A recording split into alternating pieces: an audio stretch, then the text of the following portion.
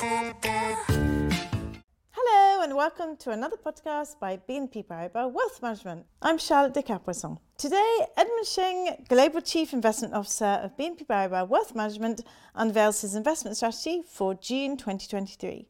Hello, Edmund. Hello, Charlotte. Should US, EU and UK central banks raise interest rates further?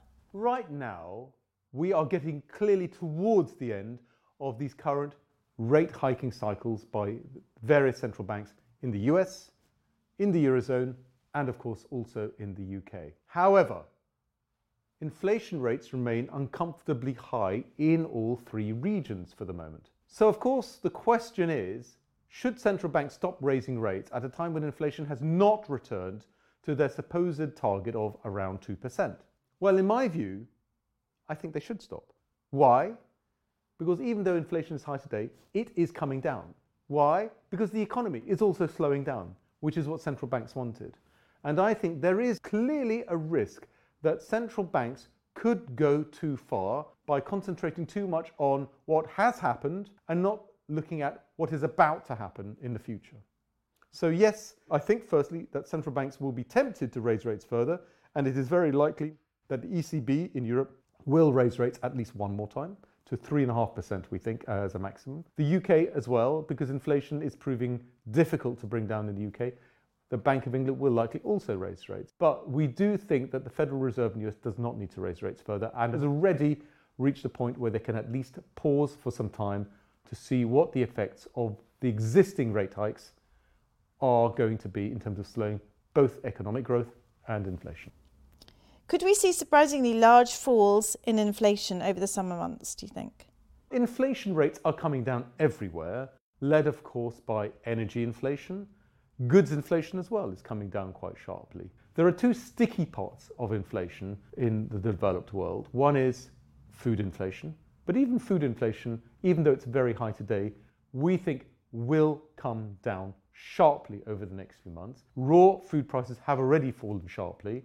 And so we think that food prices in the shops will eventually follow, and that should happen pretty soon. The final element of inflation to look at then is wage growth and its impact on services inflation. This does remain uncomfortably high in all European regions in the US for the moment. But again, we see signs of slowing wage inflation in these areas.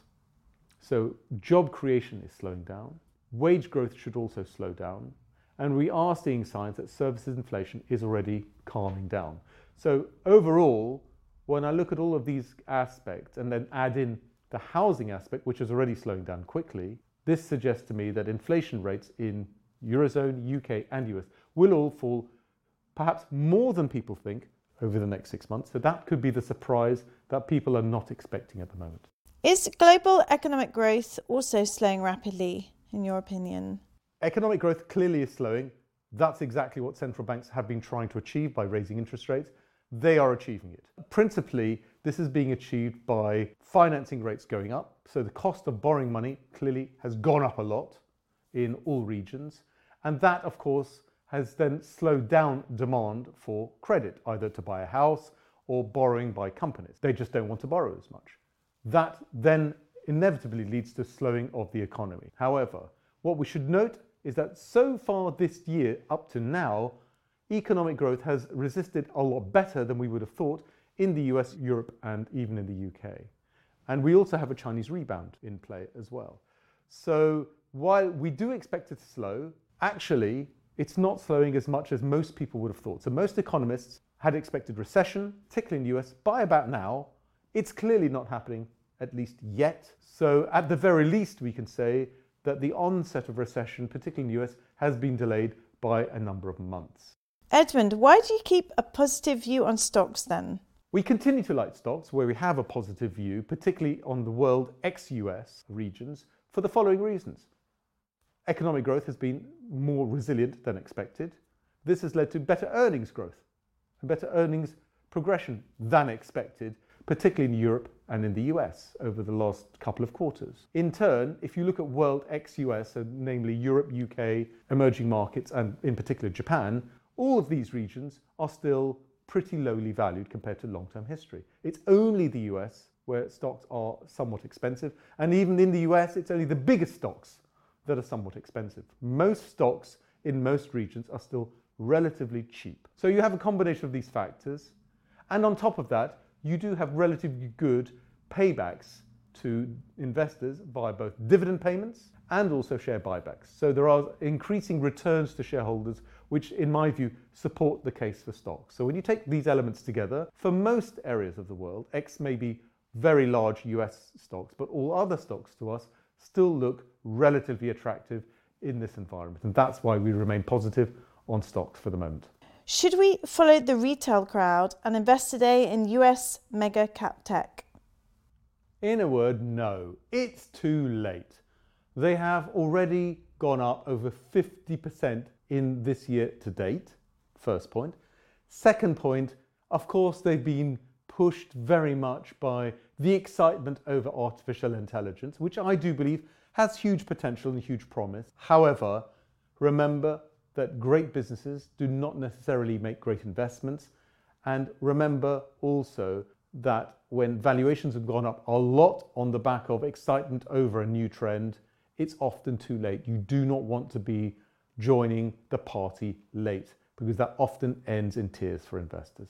So my advice would be rather to look elsewhere in the world. For instance, we could look at the strong performance of semiconductor stocks in Europe and Japan. They are much cheaper, they have performed well, and they should also benefit from the trend in artificial intelligence. The crucial difference being you're not paying a huge valuation premium to get into the likes of Nvidia, Microsoft, or Google today, which are all relatively expensive.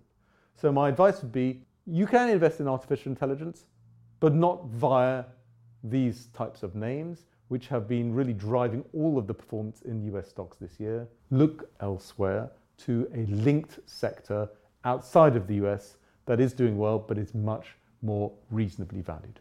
So to sum everything up, economic growth is clearly going to slow. It hasn't slowed maybe as much as we thought, but it is going to slow because that's what central banks have been trying to engineer by raising interest rates. It will work. But inflation is also coming down, and we think will come down faster than most people expect over the next 6 months, which in turn, I think, reinforces the fact that we have retained a positive view on stocks, particularly in stocks outside of the US, which are not richly valued, but actually quite lowly valued, and which are seeing still pretty strong earnings trends up to now. Finally, think also about commodity exposure, because this is an area which has underperformed recently, but we still have strong conviction in, and we think will perform well in the medium term. Thank you very much, Edmund Shing, and to our audience out there listening to this podcast. Please like, share and subscribe to our podcast channel on any provider of your choice, such as Apple Podcast, Podcast Addict and Spotify. See you soon!